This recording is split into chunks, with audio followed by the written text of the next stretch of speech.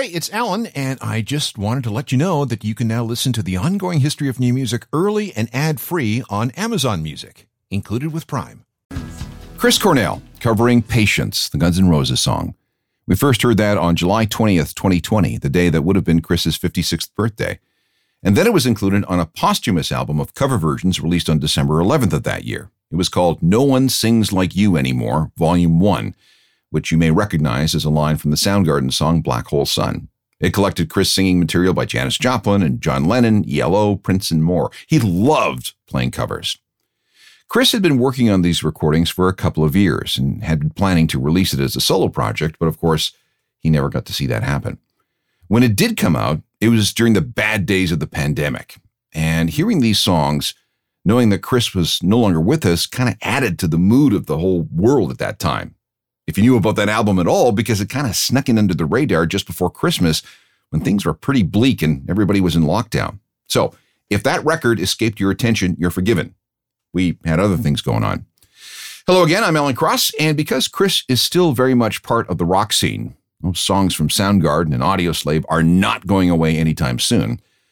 I thought it was time to look back at his career and highlight 10 things that were special about the man and or things that you might not have known about Chris. This also gives us an excuse to play some songs from Chris's career. So we'll count that posthumous record as interesting item number 1. So let's move on to interesting thing number 2. He got some very early breaks in the music business because he worked in a kitchen.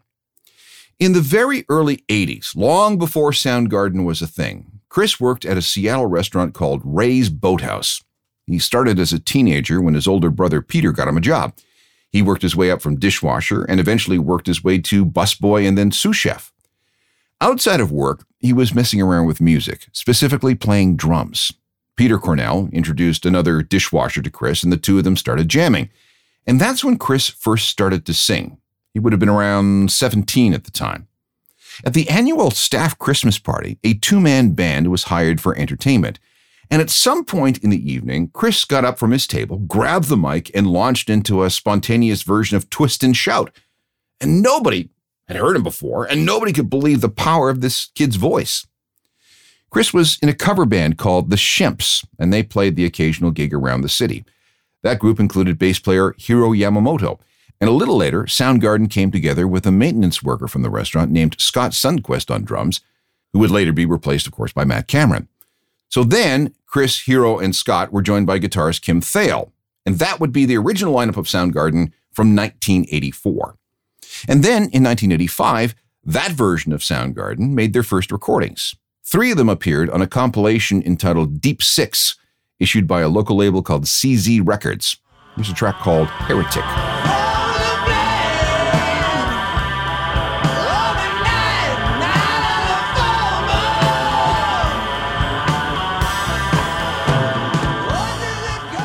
Item number 3 about Chris. He was a foodie. Now, that's probably not much of a surprise. Chris did work his way up to sous chef at Ray's Boathouse before moving on to the Rain City Grill, also a Seattle restaurant. Somewhere in between, he worked as a fish handler for a seafood warehouse. He liked the vibe of high-end dining so much that he dreamed of opening his own place one day. And not long after, Soundgarden began to take off, and that became his full-time job. But working in restaurants instilled a love of cooking and food in Chris. In 2006, he opened a high-end restaurant in Paris called Black Calvados. This was just across from the Four Seasons Hotel and about 5 blocks from the Champs-Élysées. Years ago, it had been a hangout for celebrities visiting the cities. During renovations, they discovered a ceiling fresco that dated back to the 1780s. Cool place. The new restaurant was a joint venture with his wife Vicky and his brother-in-law Nicholas, who also went by the name DJ Nick Blast. Both he and Vicky were raised in restaurant families, so it kind of made sense for the 3 of them to get into the restaurant business. And Chris called this a restaurant/bar where you could go in Paris to hear rock music. The menu was interesting. Caramelized quail, peanut butter sole, truffled mac and cheese, and even gourmet hot dogs. The interior was very black, designed by a guy who came up with the annual Victoria's Secret fashion show. And the place was very popular for a while, sometimes not closing until 7 in the morning.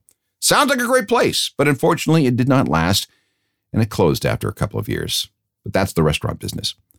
Let's play something. In 1991, Soundgarden released an album that became one-third of the holy trinity of grunge records. The first was Pearl Jam's 10, released on August 27th, 1991. Then a month later, it was Nirvana's Nevermind. And finally, on October 8th, it was Soundgarden's Bad Motorfinger. One of the most popular songs from that record was Rusty Cage. But have you ever heard this studio outtake version?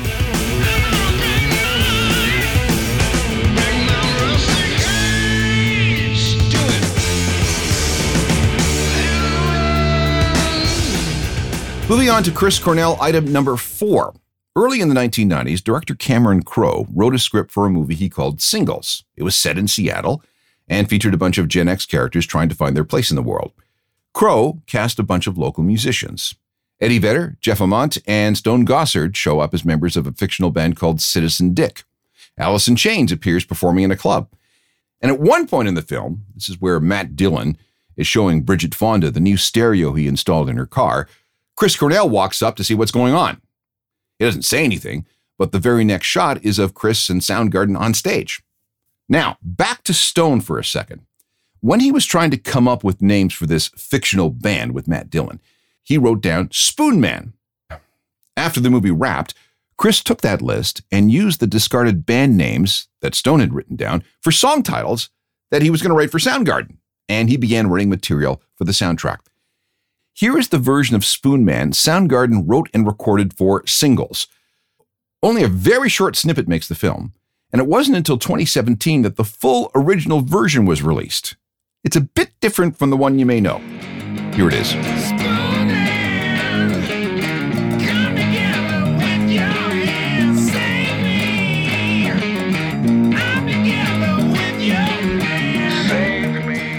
Back with more of our list of 10 interesting things about Chris Cornell in just a sec. We're looking at 10 random things from the life and career of Chris Cornell. Item number 5 has to do with his lifelong struggles with mental health, drugs, and alcohol. Chris was a loner growing up, one of 6 kids raised by a single mother who was an alcoholic. His estranged father was an alcoholic too. Chris grew very quiet and anxious. His best moment came when he discovered a box of Beatles records at a neighbor's place, and rock music became the way he dealt with how he was feeling. At 12, he was drinking, smoking up, and sneaking prescription meds. He quit for a while, but tried PCP at 14 and had a very bad experience, which left him even more depressed and anxious. He quit only to start drinking and smoking up again at 15. The anxiety, the depression, and the panic attacks followed him for years. Let me read you something from a 1996 interview when he opened up about depression. This is Chris speaking. No one really knows what run-of-the-mill depression is. You'll think that someone has run-of-the-mill depression, and then the next thing you know, they're hanging from a rope. It's hard to tell the difference, but I do feel that depression can be useful. Sometimes it's just chemical. It doesn't seem to come from anywhere.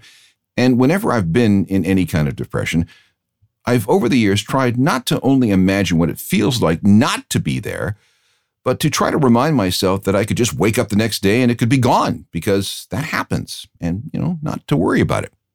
At the same time, when I'm feeling great, I remember the depression and think about the differences in what I'm feeling and why I would feel that way, and not be reactionary one way or the other. You have to realize that these are patterns of life, and you just go through them. Chris was able to manage things throughout Soundgarden's existence, but when they broke up in 1997, the same time his marriage was failing, he went big into drugs, including heroin and oxy. He finally checked into rehab in 2002, and by 2005 he was entirely sober, except for the prescription drugs. We'll get to that at the end. Remember I said that box of Beatles records got Chris into rock? Much later, Soundgarden would cover the band.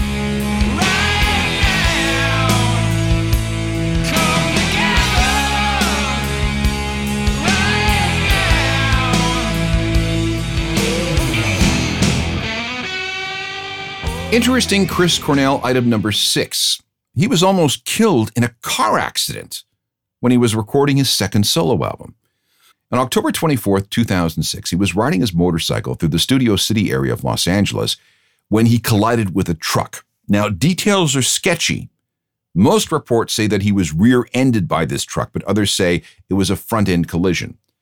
Whatever happened, the collision knocked him 20 feet in the air and completely destroyed his $50,000 bike, a really nice custom chopper. But Chris was able to dust himself off and return to the studio later that day to continue working on the record. He had lots of cuts and bruises, but, given what could have happened to him. That second album included this song, which he recorded for Casino Royale, the film that introduced Daniel Craig as the new James Bond.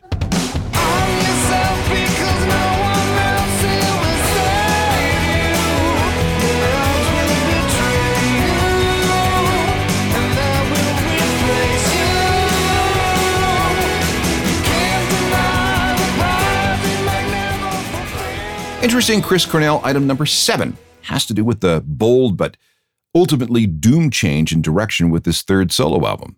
He teamed up with rapper and producer Timbaland to record an album that, confused fans and friends.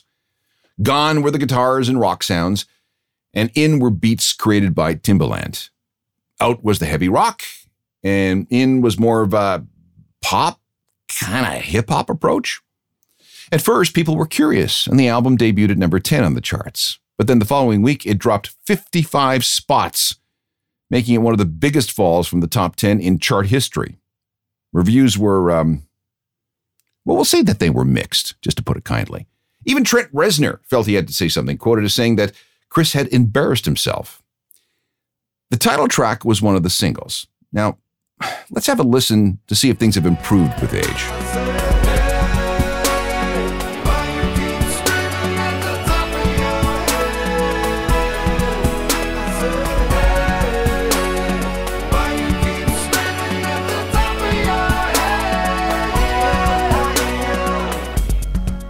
Okay, in all honesty, that actually sounds better than what I remember.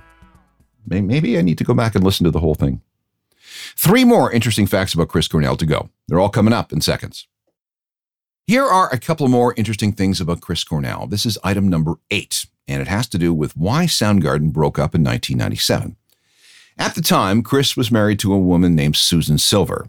This was an issue because not only was she the manager of Alice in Chains and Screaming Trees, she was also the manager of Soundgarden, and she was married to the lead singer.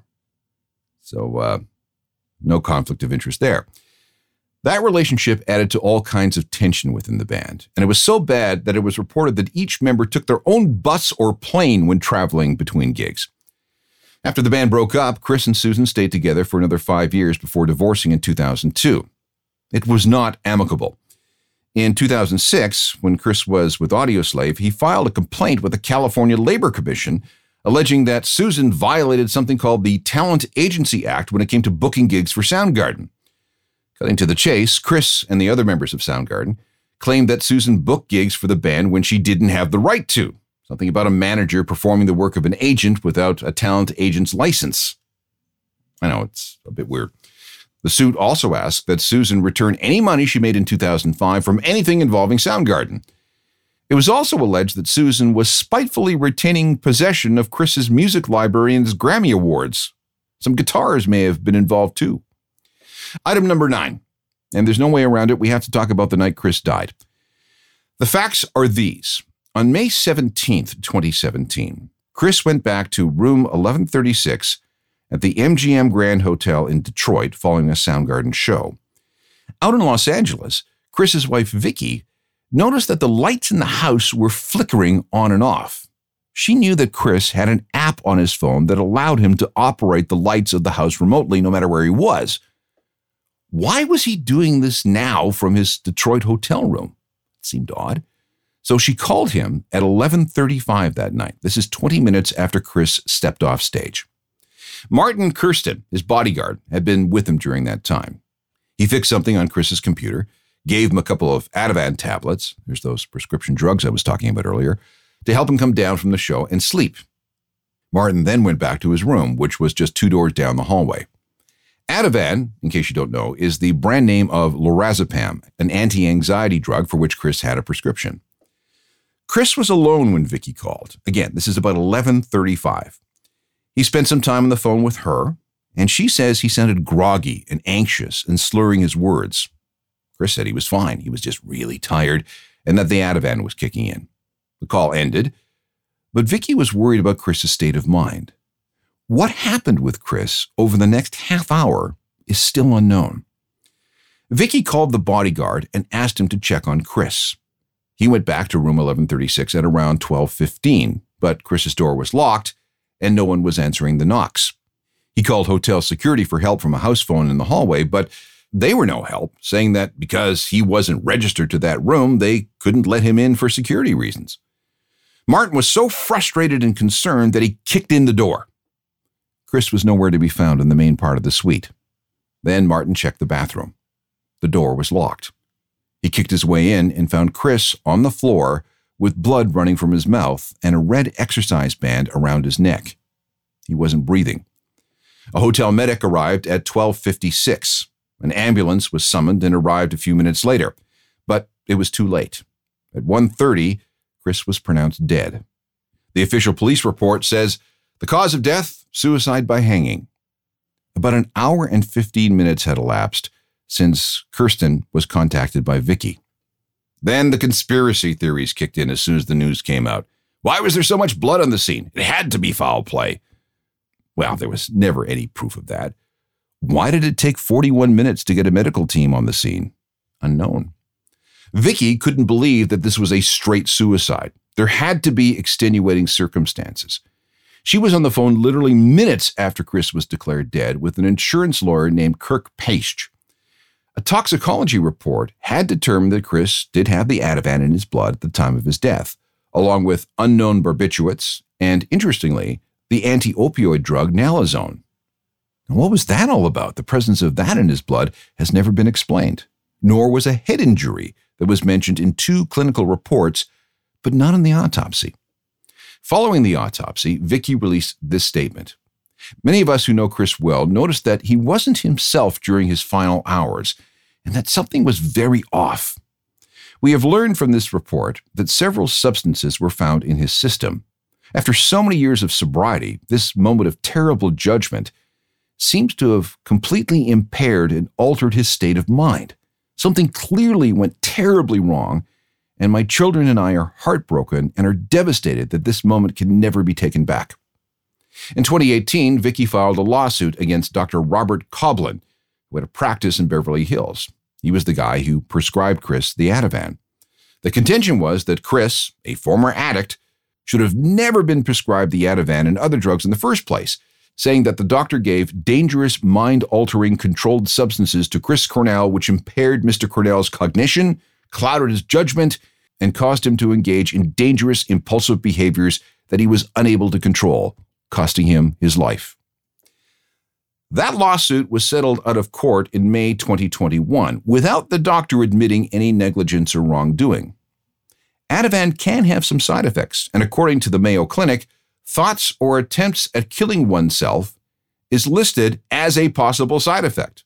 But that the incidence of this kind of thing, that kind of thinking, after taking Ativan is not well known. Bottom line is that we'll never know what Chris was thinking over that crucial final 30 minutes that led to his death. Finally, item number 10. Vicky Cornell was involved in many, many lawsuits following her husband's death, mostly with the 3 remaining members of Soundgarden. The first suit was filed by Vicky. It involved 2 things. First, the rights to 7 vocal tracks that Chris left behind on his laptop. These were demos recorded in early 2017 that appeared to be destined for a new Soundgarden album. She also sued over the disbursement of Soundgarden royalties. Soundgarden filed a countersuit, alleging that Mickey misappropriated proceeds from a 2019 tribute concert for personal means. I quote, "Representation was false or exhibited recklessness and negligence as to the truth or falsity for the purpose and intent of inducing Soundgarden into agreeing to perform at the Cornell concert without compensation." Vicky shot back with a countersuit, saying that Soundgarden did get paid and that their suit was salacious, scurrilous, and vicious. Things continued to get murky as both sides went to war over things like social media, Chris's posthumous participation in any band activities, for example, any new recordings or videos, and a ludicrously low buyout offer.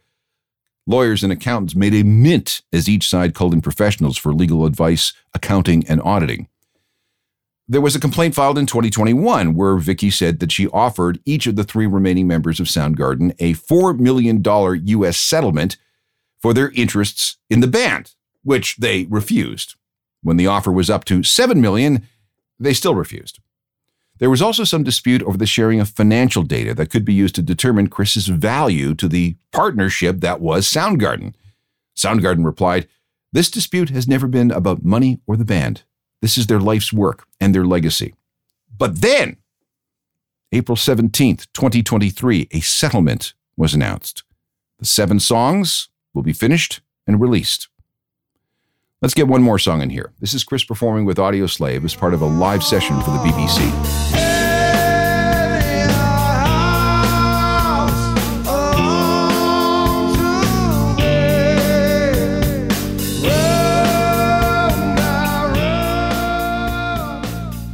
One more bonus fact before we finish up.